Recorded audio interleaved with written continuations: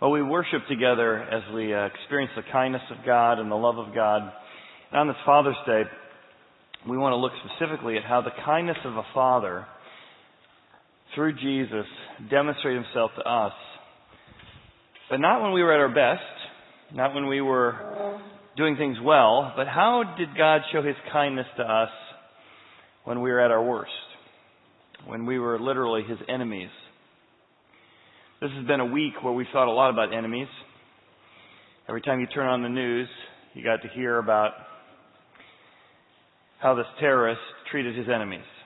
People who disagreed with him religiously, people who disagreed with him politically, people who disagreed with him sexually, and how he treated his enemies.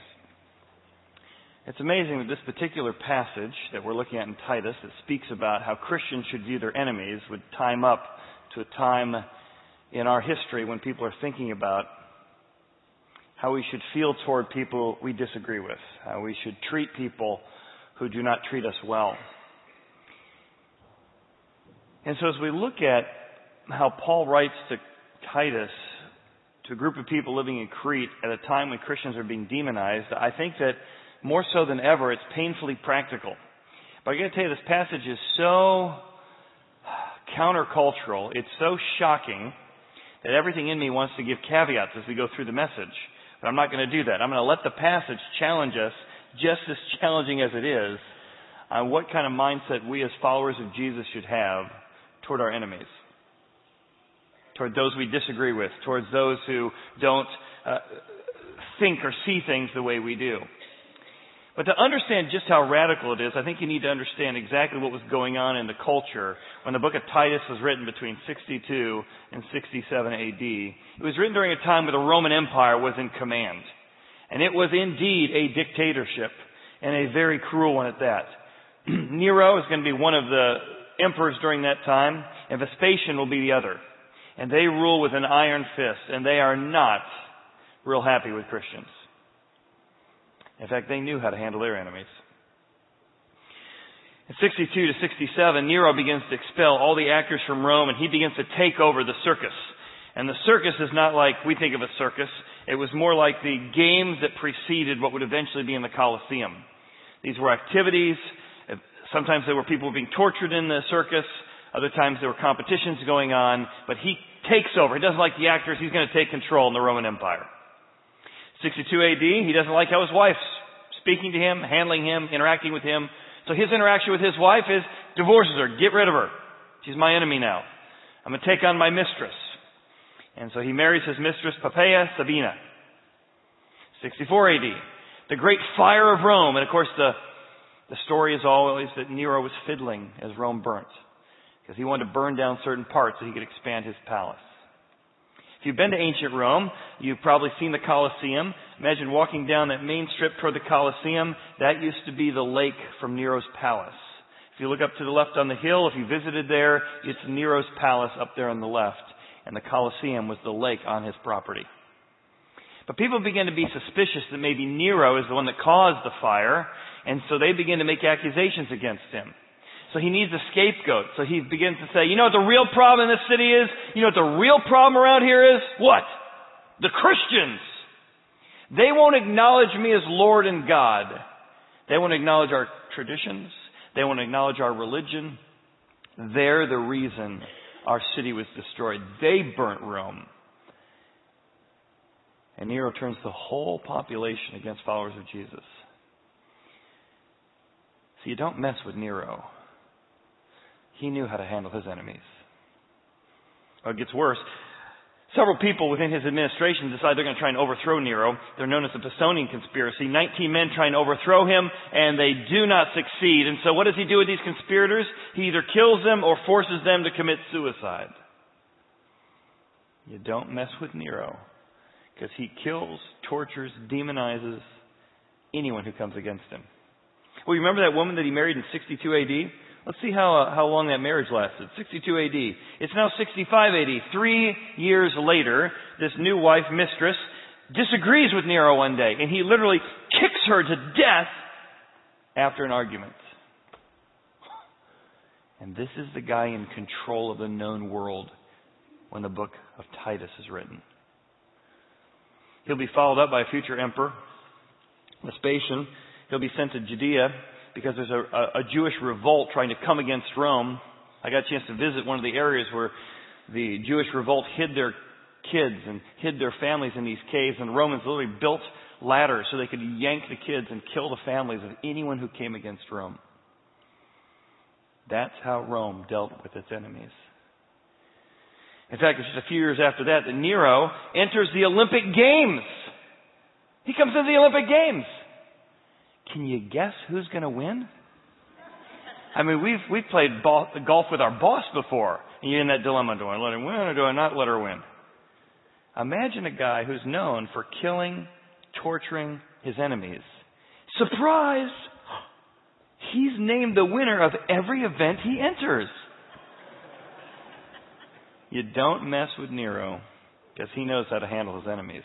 So it's into this culture that Nero will eventually set up these circuses. I got a chance to visit the Circus Maximus when I was 17. I remember standing right here on the hillside, and right along the edges, they would actually put posts. There would be posts put here because a lot of the games happened at night, and they wanted to keep the games illuminated as people ran around through here or they had different activities in this area. And Nero would take Christians and he would tie them up to these posts, cover them with pitch, tar. He would light them on fire, and as the games went on through the night, he would literally be burning the Christians. And it's into this culture that Paul writes to Titus. He says, Titus, I want you to tell my people that we don't handle our enemies the way the culture handles their enemies. They serve a king that kills his enemies with cruelty. We serve another king who kills his enemies with kindness. One king kills his enemies with cruelty. Another king, the king we represent, the king who's brought his kingdom to this planet, the king that lives within us, he kills his enemies with kindness. He overwhelms them with kindness. And I want you to remember this as you face this incredibly difficult culture that's coming increasingly antagonistic toward followers of Jesus.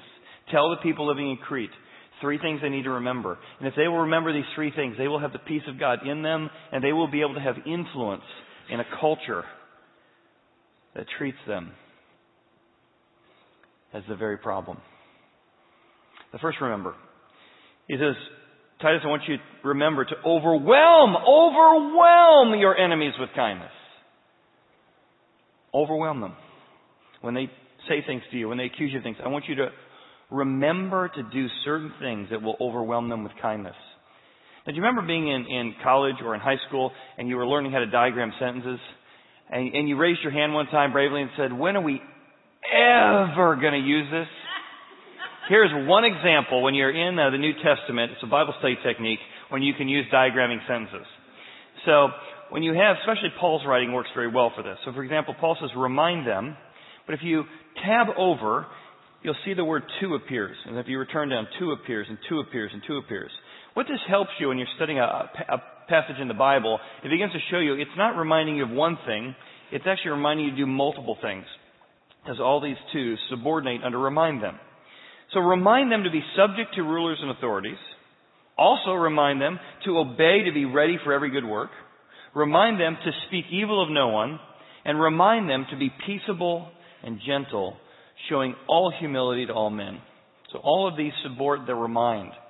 I want you to remind them to do these things. Now that you understand who's in command, who the authority and ruler is of Rome, do you see how shocking this is? Remind the followers of Jesus living under Nero to be subject. That's where we get the word submission, which comes from sub and mission. Sub, to subordinate your own desires, your own wants, to the greater mission of what God is doing. I want you to subordinate to the mission of what these rulers like Nero and Vespasian are asking you to do. Whenever possible, be a great citizen. Whenever possible, don't be known as somebody who lives up to what he's saying, that you're divisive and you're trying to overthrow. I want you to, as much as possible, try and follow the commands, be subject to the commands of these evil secular dictators. More than that, I want you to obey. I want you to be ready for every good work. While you're being accused of trying to divide the city, I want you to be great citizens working toward the best of the city. I want people to be known in your community and in your city and in your area of the Roman Empire that you are somebody who cares for everyone in the city, whether they're Christians or not. That you work toward the betterment of the city. You care for those around the city. I want you to try and obey the laws of the land, but more than that, I want you to find every possible opportunity you can in a culture that demonizes you to do every good work you could do. That's how you're going to gain influence in a world that demonizes you. More than that, I want you, and hear this, remind the followers of Jesus to speak evil of no one. Not even Nero, who burned my daughter at the Circus Maximus. Not even Nero or Vespasian, who dragged my wife out of our house. I want you to be known as people who speak evil of no one. And we live in a culture today when you get on any Facebook page and every third post on your news feed is somebody demonizing one side of the political aisle, isn't it? To the point you're like, oh my goodness, where are those cool cookbook videos? Okay, I'll watch one of those. And if Paul can challenge Titus not to speak evil of anyone in the context of political leaders in a time when Nero and Vespasian were in charge, how much more should we be careful not to speak evil? It doesn't mean we falter our convictions. It doesn't mean we don't have convictions. But it means the way we communicate, the way we come across is not divisive. We don't speak evil of other people. And in general, we overwhelm the community that demonizes us with kindness. Even as we communicate something we disagree on, we do it in a way that is loving and kind. We are peaceable. We try and bring peace, bring people together, not divide. And we are known for being gentle. Our approach, even in disagreement, is gentle. And we have all humility toward all men. I told you this was a challenging passage. What do people know? And if I talk to your daughter or your son or your dad or your brother or your boss or your colleague, what adjective would come to mind when they described you? Matter of fact? Fun? Smart? Critical? A little matter of fact? Would the adjective kind, gentle, peaceable, speaking evil of no one even show up in the list? And yet that's the list that God says ought to be the first adjective people think of us, especially those who disagree with us, and how we handle ourselves in the world. Again, this is under the time of Emperor Nero and Vespasian, that they were to overwhelm this community with kindness. Now, why would they do this? How could they do this? Well, I think God is saying, I want you to be subordinate to the greater mission. And the greater mission is I'm trying to draw my enemies, including Nero and Vespasian, to come to know me. And so, yes, it's going to be uncomfortable. Yes, it's going to be difficult. Yes, it's going to be a lot of holding your tongue. But I want you in those moments to say, I'm going to subordinate myself to the greater mission. That if I could be used by God to lead Nero to Christ, oh my goodness, I could transform the whole country. I could transform the whole world. If I could, by the way I interact in this situation, influence the emperor himself. Now certainly, these admonitions are given not in a democratic republic government system like we have. They're given in a brutal dictatorship where you literally have no power to overcome. You're being victimized by the government.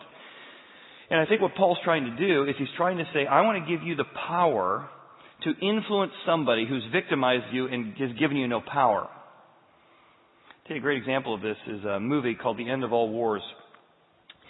You can see Jack Bauer was in it. Only in this movie, Kiefer Sutherland doesn't play Jack Bauer.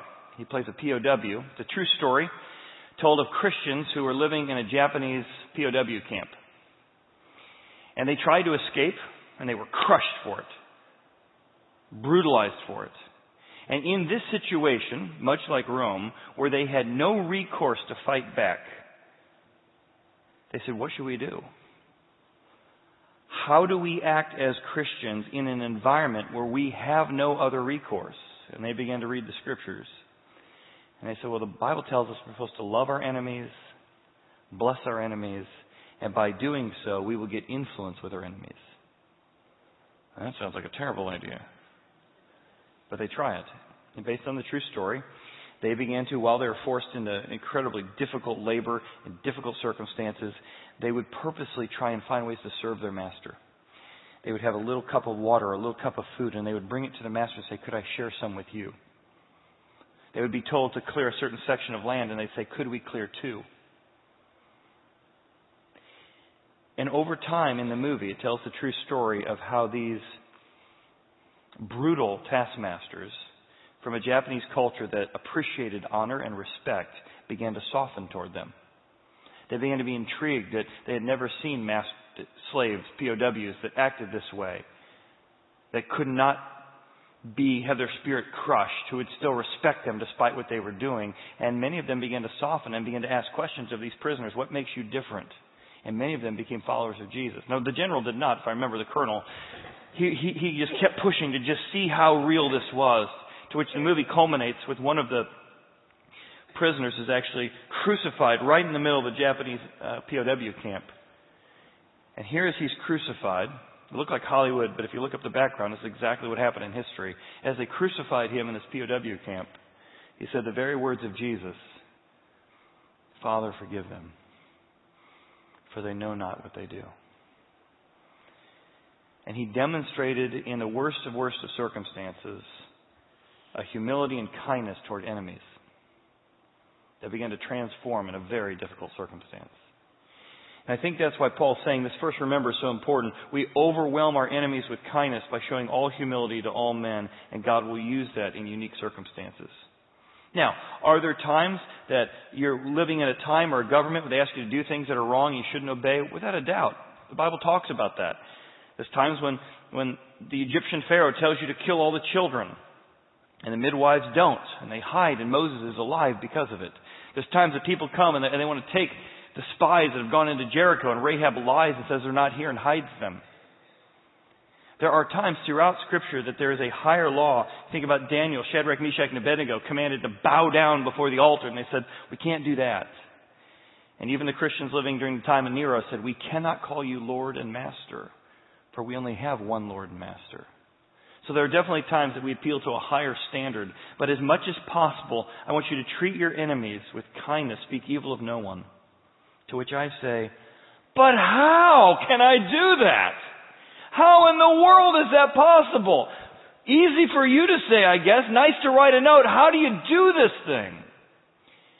And Paul tells Titus in the second, remember, here's how you do it. Here's how you treat the boyfriend who treated your daughter so poorly. Here's how you treat your ex-partner. Here's how you treat the woman you divorced, the man you divorced, the person who stabbed you in the back. Here's how you treat somebody that is your true enemy, that when they walk in the room, something inside you ties into knots. I know you don't have any of these people, but I have a few. When you think of that person, how would you love them? How would you be kind to them? Paul says, I'll tell you how you do it. You remember that you were enemies, that God overwhelmed with His kindness. For we ourselves were. When God looked at you, when God looked at me, let me tell you what your resume looked like to God. Oh, that's interesting. What did your resume look like to God? Well, if I pulled out your resume, it said, prior to knowing Jesus, prior to being seen through the eyes of Jesus, God saw you as foolish, disobedient, deceived, serving, given into, overwhelmed by, overcome by various lusts, the lust to anger, the lust to demand my own way, the lust to be impatient, the lust for certain pleasures, the lust to demand my own way or to put people in their place. We were just served our lusts. We served our pleasures. But here's the good news. We lived with malice. We divided people. We pit people against each other. Are you on my side or their side? Do you agree with me on this issue? Do you agree with them on this issue? Well, they're now the bad guys, or you're now the bad guys. But it gets better. Also on a resume, it talks about how envious we are. I want that. I deserve that. They didn't earn that. They didn't work for that. But more good news on your resume and mine is that when you really think of how God saw our heart, He said, you know what's really in their heart? When I look deep, deep, deep within, they're hateful. And they hate one another. And you look at that list and you're like, not me. I know some people like that. I've worked with some people like that. I was once married to a person like that. But I'm not like that. But Paul says, no. We were. We were. That is exactly how we were before Christ. We were enemies toward God. And God saw us in this condition. And in this condition, you know how God treated us? You know how God interacted with us? He was kind to us when we were enemies. It's amazing how kindness stands out in our culture. Think about even Donald Trump and just some of the nasty things he said about Megyn Kelly over the last year. And granted, she probably did it for the ratings, but it was amazing that after months and months of this kind of Twitter feud, that she decides to reach out and say, hey, could we talk? Again, she probably did it for the ratings. And he probably agreed to the meeting for the ratings. But one thing was striking about the conversation. She came to Trump Towers and said, hey, after everything that's happened, would you still be willing to do an interview? And after that meeting, he said, I really respected her, that after everything that's happened, she would reach out and still try and have a conversation. Kindness shines out even in our culture today. I was talking to a family this week, and a father in the family has really crossed some boundaries. He's got some addiction issues, some gambling issues, and because of that, several family members, a 20-year-old in particular, has really broken off contact from Dad. And her life has been so much better without this issue in her life, without her dad in her life, without all these problems in her life. But as she was interacting with another family member, they said, yeah, but still, it's your dad. And he wants to have a relationship with you. And yes, keep those boundaries, but yeah, but life's so much easier without that hassle. But I'll pray about it. And she was prayed about it, and she felt like God was saying, I want you to initiate, even in a difficult relationship. I want you to be kind to somebody who necessarily hasn't been kind to you. Doesn't mean you don't have boundaries, but I want you to keep initiating. And she obeyed God and came to her father. Said, Dad, I want to try and reach out. I want to try and reconnect. Now, I want you to respect these things I've asked. Oh, I will. I know. I'm sorry. Thank you for reaching out. I've missed you. Thank you for giving me another chance. And the whole family has been impacted.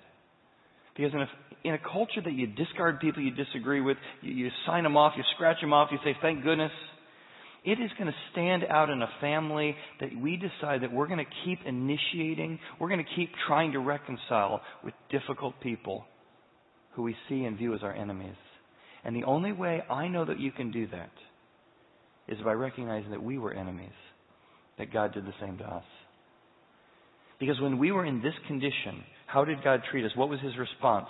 But when we were in that condition, the kindness and the love of God, our Savior, toward man appeared. When we were in the moment of being enemies of God, overwhelmed and overcome, demanding our own way, what God felt toward us was not annoyance or criticism or, geez, another time. He felt kindness toward us and love toward us.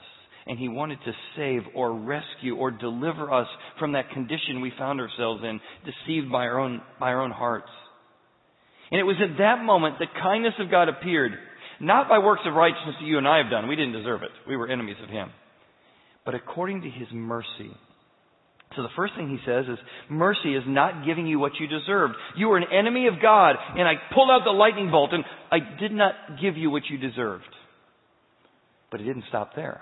It wasn't just that God gave you mercy. He went on and He saved us. He delivered us from the consequences of what we deserved. And He didn't stop there. Then He washed us. Our enemies, He washed, He cleansed, He served. He regenerated us. I'll talk about that in a moment. He renewed us. Look at all these things He does. Mercy, saved, washing, regeneration, renewing by the very Holy Spirit He put in us. And then He poured out on us. And it wasn't like poured out a little bit. It wasn't an eyedropper. Bloop, bloop, bloop. He washed us, poured out abundantly, it says, through Jesus Christ. And there's the word again, our Savior. He went to great extremes to rescue us, to wash us, to cleanse us abundantly with the kindness of God. What a God. What a God who would treat you and me like this when we were at our worst. When you think of the worst thing you've ever done, when you think of your worst moment of anger or your worst moment of lust, and you're condemning yourself or feeling shame and guilt for it, I want you to transfer your thoughts to how God felt in that moment. He wasn't denying all that. It was far worse than you even imagined. But what He felt towards you in that moment was kindness and love, and a desire to wash and cleanse you and rescue you from yourself. And He didn't stop there. And having done all that, the result was that you have been justified. It's just as if I'd never sinned. Just as if I'd not made mistakes. Just as if I'd had a perfect record. That's how He treats His enemies? It gets better than that. He justified you through His grace. If mercy is not getting what you deserve, grace is getting what you don't deserve. So not only did we not get punishment, but He took us in grace and He made us His heir. You've got to be kidding. He sat down and He said, listen, you have worked against me. You have spit in my face. You've crucified me on a cross. And here's what I'm going to do. I'm going to write you into my will. That you have full access and full heir to all of my treasures and all of my riches of all the universes that I own. What a kind, loving, caring God.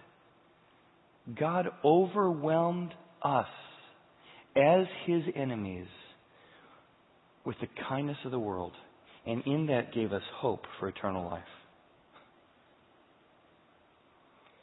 Now, there's a lot of theological words in here, renewing and regeneration. So let me give you a little pictorial look at what happens when you become a follower of Jesus. I gave a little of this last week, but I think this is helpful in understanding how we as Christians live out and work out by faith our salvation. The Bible says that human beings are designed, like God, 3 parts. We are made with a body, a soul, and a spirit. So think of it this way. We have a body. We have a soul, which is composed of our thoughts, our emotions, and our desires or our wants. All 3 of those are part of your soul. And then you have a spirit. And for many of us, we grew up thinking that the Bible taught that we were bad people and we need to be better. Well, if you're a bad person who needs to be better, you just need to do more good. But He just told us the problem is that our works of righteousness aren't going to cut it. We are not bad people who need to be good. The issue is we are dead people who need to be made alive. See, a bad person can learn to be better. A dead person needs somebody to bring him to life. And so what happened is when Adam and Eve ate of the fruit, death entered. Remember, God said, when you eat of it, you will die. Not be bad. You're dead. Your death produces badness. So at the moment Adam and Eve ate of the fruit, they have a body that starts dying. And the older we get, the more we realize how real that dying body is. We start to get up from watching our favorite TV show or watching our favorite game, and all of a sudden we go to grab a drink and we're like, oh. We're making noises when we move. We're like, I sound like my grandpa. Oh. Our bodies, our hip, we're not recovering as well as we did. We have a body that's truly falling apart. And at the moment they ate the fruit, they didn't instantly die, but they now had death entered their body. They now had a mortal body. But it was more than that. It was at that moment death entered their soul. They now had thoughts that were not aligned to God's alive thoughts. They thought God would be angry at them. They thought they should be ashamed. They thought they didn't deserve to be in God's presence. They thought that God was against them. They thought that God was withholding the good stuff on the tree from them. But death entered their feelings, emotions. They began to feel things that were dead, like fear and shame. They began to want things that were dead, As many of us today, we find ourselves, we know that's bad for us. Eat that, say that, handle anger that way. But we still find ourselves wanting or craving the very things that are destroying us. We have a dead thoughts. We have dead desires. We have dead emotions. Our soul was dead. And worse than that, we had a dead spirit. It did not seek after God, Romans says. It did not long for God. And so God came and says, I want to give you my Holy Spirit. And if you recognize that you are dead and need me to raise you from the dead, I will come and live in you, and you will get a new spirit, an alive spirit, the new you, the new creation. I will resurrect your spirit, and it will be alive to me. My Holy Spirit lives in you, and I brought it back from the dead. And now every day as a follower of Jesus, you'll have a choice to make. Am I going to trust by faith the new engine of the Spirit of God in me? Am I going to believe His thoughts or my thoughts? Am I going to believe, oh my goodness, I'm facing the unknown, God is against me, God's left the building? Or am I going to listen to the voice of that engine of the new Spirit in me that says, be strong and courageous, for I am with you, and I will never leave you and I will never forsake you. And it's not an issue of works, it's an issue of faith. If I begin to trust His thoughts, my soul begins to be saved or delivered from dead thoughts. I find myself in emotions, and I wonder if God is here, if He cares about me. And I begin to trust by faith the new Spirit's thoughts and emotions and feelings in the situation. And I begin to tell my soul, soul, trust in the Lord. And those new thoughts come to life as His Spirit breathes them into me. And He gets all the credit, not me, because He brought those emotions back to life. And then my wants, I begin to say, God, I found a dead spot again. Oh, I lost my anger over here. I need to get close to you. Will you breathe your resurrection power into my anger, into my lust? Will you breathe your resurrection power into this dead spot I found again? And we live in constant dependence of the God who can bring resurrection power into our lives. And we have the hope that one day we will die and this body will fall apart. And when that body gets put in the ground, and our soul and our spirit are sending to heaven, there will come a day at the rapture that our bodies placed in the ground will be renewed, and we will get a brand new body, and we will be reassembled as a brand new, fully living body, soul, and spirit in a heaven, a real place for real people. And this is the hope of the message of Jesus. That in the kindness of God, He did all of this and gave us an engine to grow in our spiritual lives today. Which I think is why Titus ends this passage by saying this. Remember to believe. Remember to believe this is true.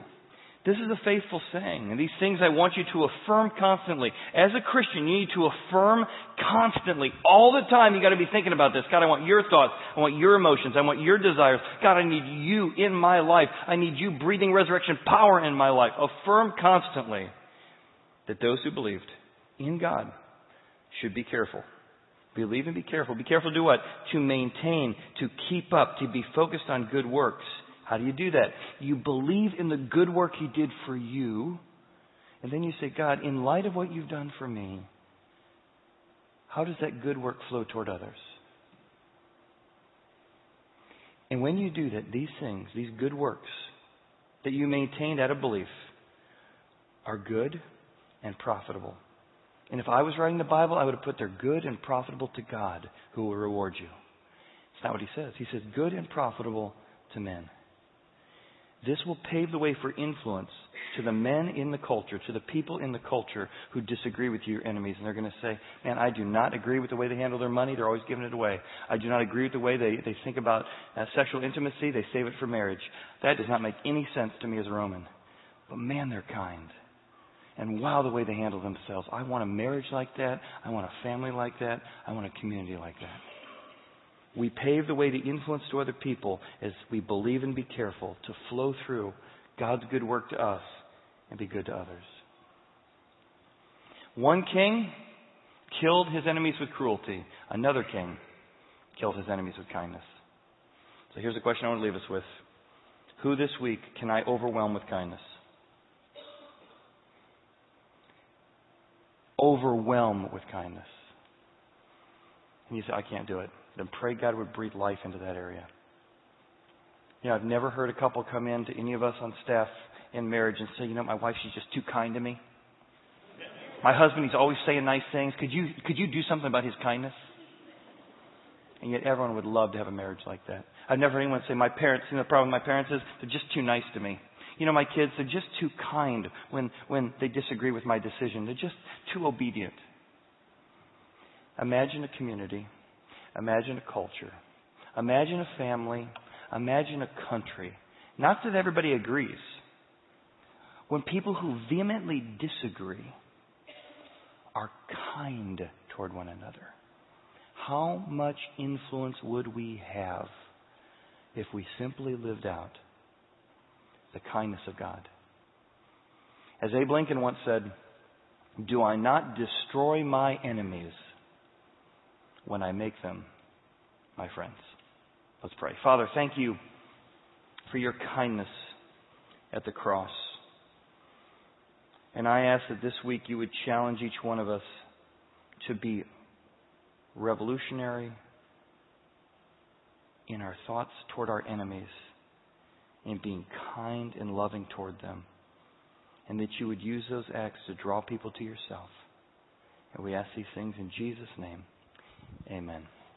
Amen. Well, thank you for being with us today. If you came prepared to give financially, there's some offering boxes on the way out. If you are new to the church, we'd love to say hi. Third door on your left is the hearth room. We'd love to put a name with a face. Thanks for being here today.